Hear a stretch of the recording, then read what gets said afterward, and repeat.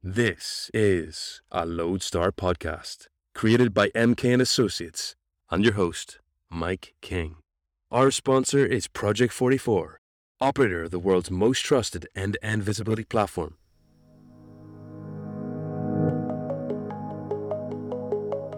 E-commerce is where the gold lies for anyone involved in the global logistics and supply chains everywhere.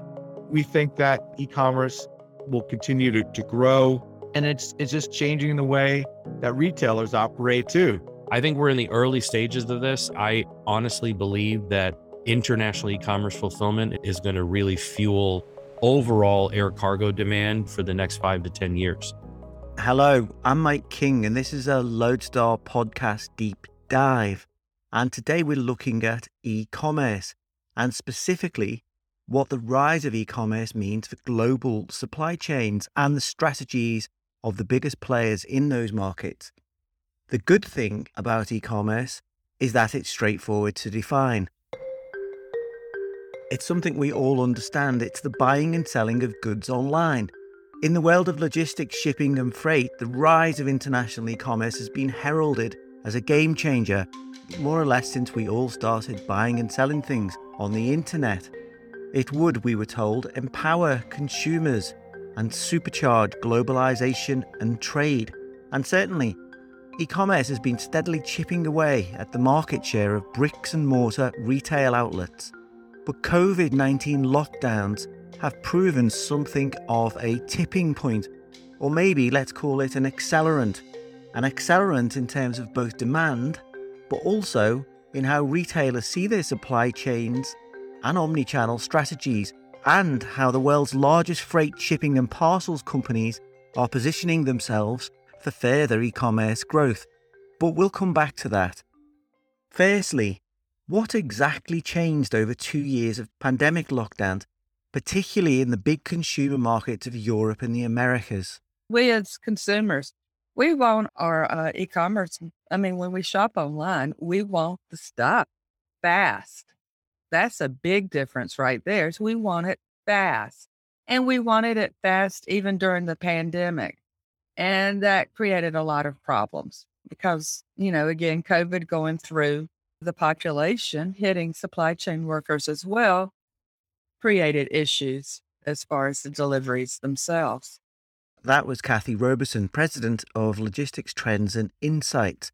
As she points out, during the pandemic, we still expected e-commerce to work as we've been taught, by Amazon in particular. That is almost instantly, or as soon as possible. The big change these last 2 years was that consumers started focusing far more of their spending power on products and goods rather than on services as we were all locked down. Restaurants and holidays were out, so we bought jacuzzis, DIY merchandise and exercise equipment. But it wasn't just consumers who adapted. Retailers also had to make changes that are likely to remain part and parcel of our retailing experience for years to come. Over to Tom Enright, VP for Retail Supply Chain at Gartner. The pandemic forced a lot of people who previously didn't shop online at all or very much to start doing so. And many of those behaviors, according to lots of surveys, will be retained by the vast majority of customers. So the COVID forced people to try something new. They quite like the experience and they will carry on using it, probably at a higher level than they did previously. I think what's also happened during COVID was because stores were closed for so long, companies had to find new ways to get products into the hands of consumers. So the ability to pick up a product in a drive-through method outside a store that was closed gave people the idea of saying, well, I might use that again going forward. Now, even when stores reopen, the notion of picking it up at the curb is something that people will continue to use.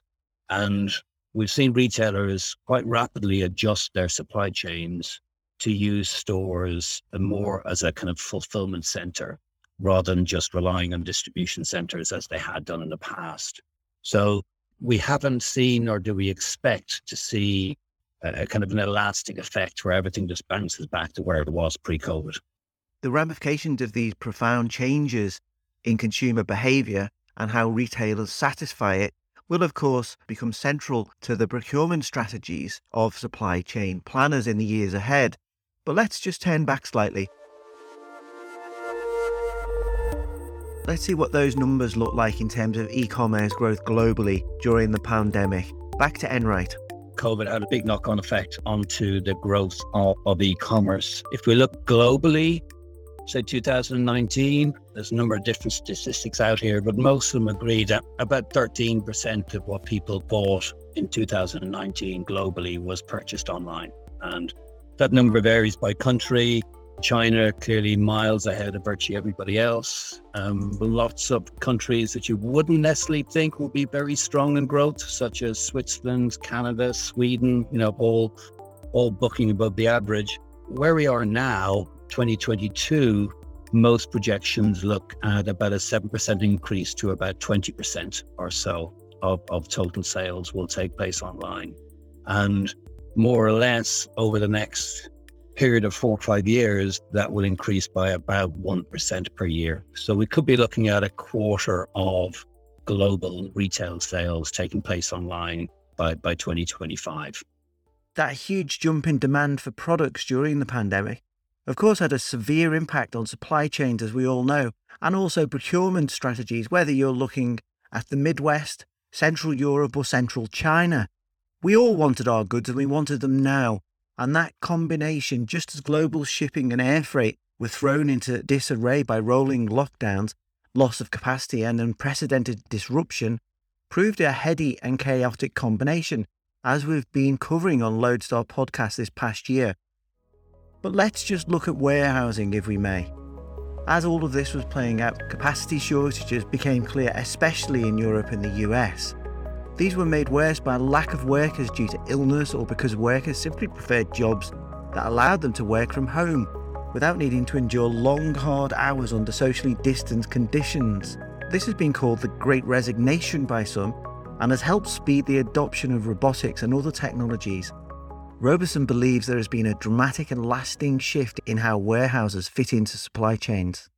As far as the location of the warehouses, oh my gosh, the more the merrier. It's basically the theme here. So the closer you can get to the customer or to the store or both, the better off you're going to be in the e-commerce world. And we see a lot of retailers redoing their distribution networks. It used to be you were pretty much golden if you had 4 warehouses, one for the Northeast, one for the Southeast, Midwest, and then the West. Now you need a lot more, just simply for that constant inventory replenishment that's necessary for e-commerce, because you don't want to be out of stock. The closer you can get to the customer, the faster that delivery will be. And that, at the end of the day, is the most important thing. Speed is important when it comes to e-commerce logistics. Of course, this rise in the importance of warehousing is aligned with the need to get last-mile deliveries out quickly and accurately to meet the demands of consumers, which has become a key differentiator for retailers. So as the demands on last-mile delivery increased, so did the number of companies eyeing this growing market. Last mile is changing because the costs have gone up significantly from our friends at UPS and FedEx. And we're seeing more new entrants into the market. These are very tech-based that are focused on crowdsourced delivery services. Retailers are offering various last mile options. You see more and more 3PLs get involved. I mean, our friends at Seiko Logistics, for example, they offer a last mile option. They've partnered with regional small parcel carriers and local couriers. More 3PLs, freight forwarders as well. They're getting involved in e-commerce more and more, from either managing a cross-border e-commerce solution or helping with that last mile or the warehousing aspects. So everyone's really involved now. Lee Klaskow, Senior Analyst for Transportation and Logistics at Bloomberg Intelligence, said the rate of adoption of e-commerce by consumers during the pandemic had brought forward Bloomberg's growth forecast by between 2 to 5 years. Like Cathy, he also notes it spurred investment in technology. That increased penetration has created a bigger focus on last mile and on not only last mile, but call it the Amazonification, I guess that's probably a word somewhere, of people expecting to see their shipments in real time and when it gets here. So that's been increasing the technology investments by a lot of transportation companies, whether it's a truckload, less than truckload carrier, or some of the parcel carriers. You're seeing them making big investments, and even the railroads, because their customers are getting used to that kind of interaction. But there's been a real focus on, I think, the final mile. You had a trucking company here in the U.S., Werner, recently buy a final mile company. They're all looking to kind of take advantage of these trends. And that's just, technology is going to be key, not only for people to track their packages, but to make sure that every shipment is being delivered in the most cost-effective and efficient manner possible. This is a Loadstar Podcast, created by MK & Associates, and your host, Mike King. Our sponsor is Project 44, operator of the world's most trusted end-to-end visibility platform, which tracks more than 1 billion shipments annually for over 1,000 of the leading brands, including top companies in manufacturing, automotive, retail, life sciences, food and beverage, and oil, chemical, and gas. Using Project 44, shippers and carriers across the globe drive greater predictability, resiliency, and sustainability. But of course, this is not just about the last mile and warehousing. This is about retailers finding a way to maintain control of their supply chains. And as e-commerce was on the rise, so too was disruption, whether you're talking about inland logistics, shipping, or air freight. And 2 years on from the start of the pandemic, all those modes are still struggling for capacity. Plus, we have war in Europe, more COVID lockdowns in China, persistent port congestion almost everywhere else. All of this makes meeting the stratospherically high expectations of consumers all the more difficult. Everyone from Amazon to Alibaba, UPS to Maersk are, however, positioning themselves to plug into this growing market. Parcel companies are becoming freight companies. Container lines are investing in air cargo and last mile. And all this as the biggest retailers are increasingly finding they need to control their own supply chains, or find transport partners who can help them do so, as Gartner's Enright notes. I think for those really big players, it's all about taking control of as much of the supply chain as possible. Even a big company by UK standards, someone like John Lewis, they were chartering their own ships back in September to secure product to come in time for Christmas.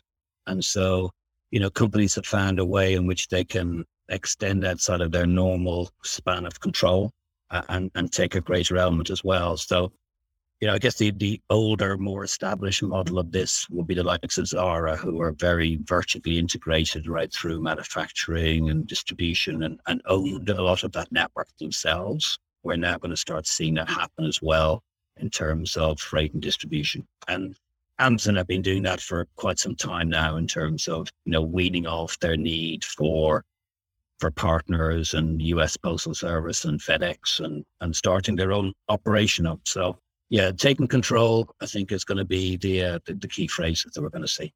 And of course, as is so often the case in business, the need to find new solutions is also leading to new profit centers. I think the longer term goal is for companies who have very mature supply chains that they control a lot of to essentially allow other organizations to use those supply chains. So once you've built up that capability, you can either keep it for your own benefit or you can start to make money out of it. The supply chain as a service concept that we've seen emerge recently that we believe will carry on. So you're going to get bigger and bigger, more powerful companies who are doing more than they do today, but also using that as a way of consolidating the availability of supply chain for others. And even in a small example, we never expected to see a day when Walmart will be delivering Home Depot products in the US, but that's now starting. And Walmart have got their Go Local initiative, which is a consolidation method for other retailers as well. So that's certainly an area that is not just going to go away. It's going to grow over time, but there's only so many companies who've got the clout to be able to make that happen. But the bigger ones will be able to rent those services essentially to the smaller ones, and that helps companies accelerate their growth much more quickly than if they try to do it organically on their own. But what does this mean for the future of freight and parcels as we hopefully move beyond COVID-19? Something of a free-for-all for those trying to win market share for end-to-end international e-commerce shipments. Expect more disruption is the view from Enright. So I think we're going to see a much wider variety of shipping methods being used. There's a fragmentation effect. We've certainly seen an increase in direct shipping to consumers from overseas vendors. And some of those vendors will manage the fulfillment, the transportation service, local customs procedures, duties, taxes, all of that kind of stuff. So a kind of an international door-to-door service, if you like, with vendors who are prepared to take all of those activities on. We're also going to see companies that have sufficient volume will start to consolidate orders and ship in bulk. That way they'll benefit from lower transportation costs. Yeah, at the moment, lower transportation costs, a bit of a misnomer, but there will be possibilities to reduce them through better consolidation. We've seen companies like Woolworths in Australia, American Eagle Outfitters in the US, offering kind of supply chain as a service activities to other retailers and even buying freight companies. So that line between who's a retailer and who's a 3PL, that's going to start softening a little bit. But there's also complexity. We'll have international sellers that don't have representation in the country of destination, and that will potentially lead to companies trying to manage shipping activities for which they don't have a great deal of expertise. That could produce delays, duty liabilities, added VAT, etc. So there's a number of trapdoors that are potentially going to come into play, but we certainly do see that there will be this significant disruption probably going on for the next couple of years, I would say, before things stabilize. So what next for e-commerce? In terms of how it's changing the world of freight logistics, well, here our experts differ. For Bloomberg's Lee Klaskow, the only way is up. We think that, the e-commerce will continue to grow, and it's just changing the way that retailers operate too. A lot of retailers are maybe having more inventory on hand at the local store because they're using the local stores as fulfillment and using third parties to deliver those goods. And so there's just a kind of big shift in supply chain that are focused on that final mile and the ability to get something to a consumer within 24 hours from the time they click buy. Gartner's Tom Enright, while bullish, expects some degree of a correction, but continued growth. The growth projections are still positive, but they're not going to be at the stratospheric levels that we saw during 2020, 2021. The psychologists will tell you that we're still social creatures and we still like the idea of going shopping. Doesn't mean that we always want to sit at home and order everything online. So it's not unexpected to see that bounce back. But as I say, because people have experienced new ways, they'll start to blend those with their old ways of working. That will produce a significant amount of e-commerce growth, but obviously not at the levels we've seen before. Jason Miller, Associate Professor of Logistics at the Department of Supply Chain Management at Michigan State University, Eli Broad College of Business, is something of an outlier. He believes that the impact of COVID on e-commerce has seen a major shift in how retailers look at their supply chain models, but he thinks some of the projections about growth have been slightly overblown and not justified by the hard data. Yeah, so the way I think about it is this. The vast majority of retail sales is still done in a brick and mortar setting. Where I think the pandemic has actually moved us the most is so many retailers sped up their omni-channel adoption. So, buy online, pick up in store, buy online, curbside pickup in stores. And so I think that that's where we've seen such a movement taking place. The one thing we actually saw, and the data right now only runs through the third quarter of 2021, but actually e-commerce sales as a percentage of total retail sales have actually been going down since the height of sort of the initial wave of the pandemic.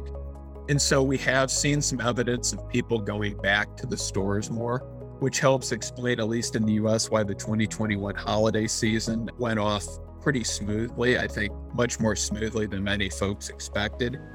And so what we did is we kind of baked in like 3 years of growth of e-commerce into about a 2-year period.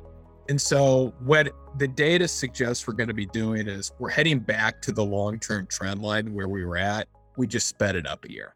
Neel Jones Shah, Flexport Executive Vice President and Global Head of Airfreight, believes the impact of e-commerce demand during the pandemic has fundamentally restructured air cargo markets and will dictate future international demand.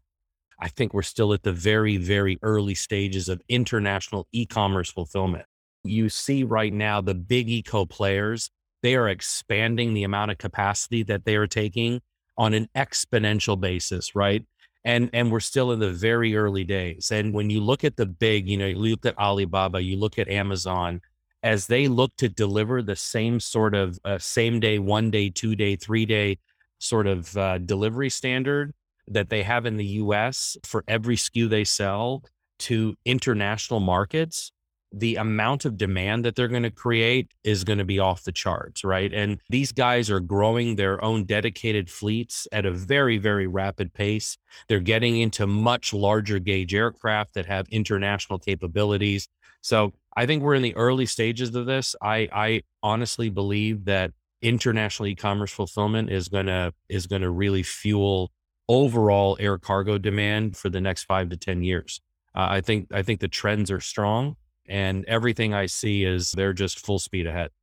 The shift of some container lines, most notably Maersk and CMA CGM, to redefine themselves as logistics integrators rather than port-to-port service providers has rapidly accelerated during the pandemic. This has been helped by huge windfall profits, which has allowed a slew of investment. Peter Sand, Chief Analyst at Xeneta, believes the willingness of some carriers to take on their forwarder customers is born from the conviction that the demands of e-commerce are creating new shipping challenges that can only be satisfied by the provision of global end-to-end supply chain footprints. Why are carriers spending all their windfall profits now on wider logistics? Why do they go end-to-end offerings also? Why do they go into the traditional turf of freight forwarders? Because e-commerce is here to stay, and then some. There's a bigger reshuffling going on right now, and we're only seeing the early parts of it to the extent of at least how I foresee things to develop.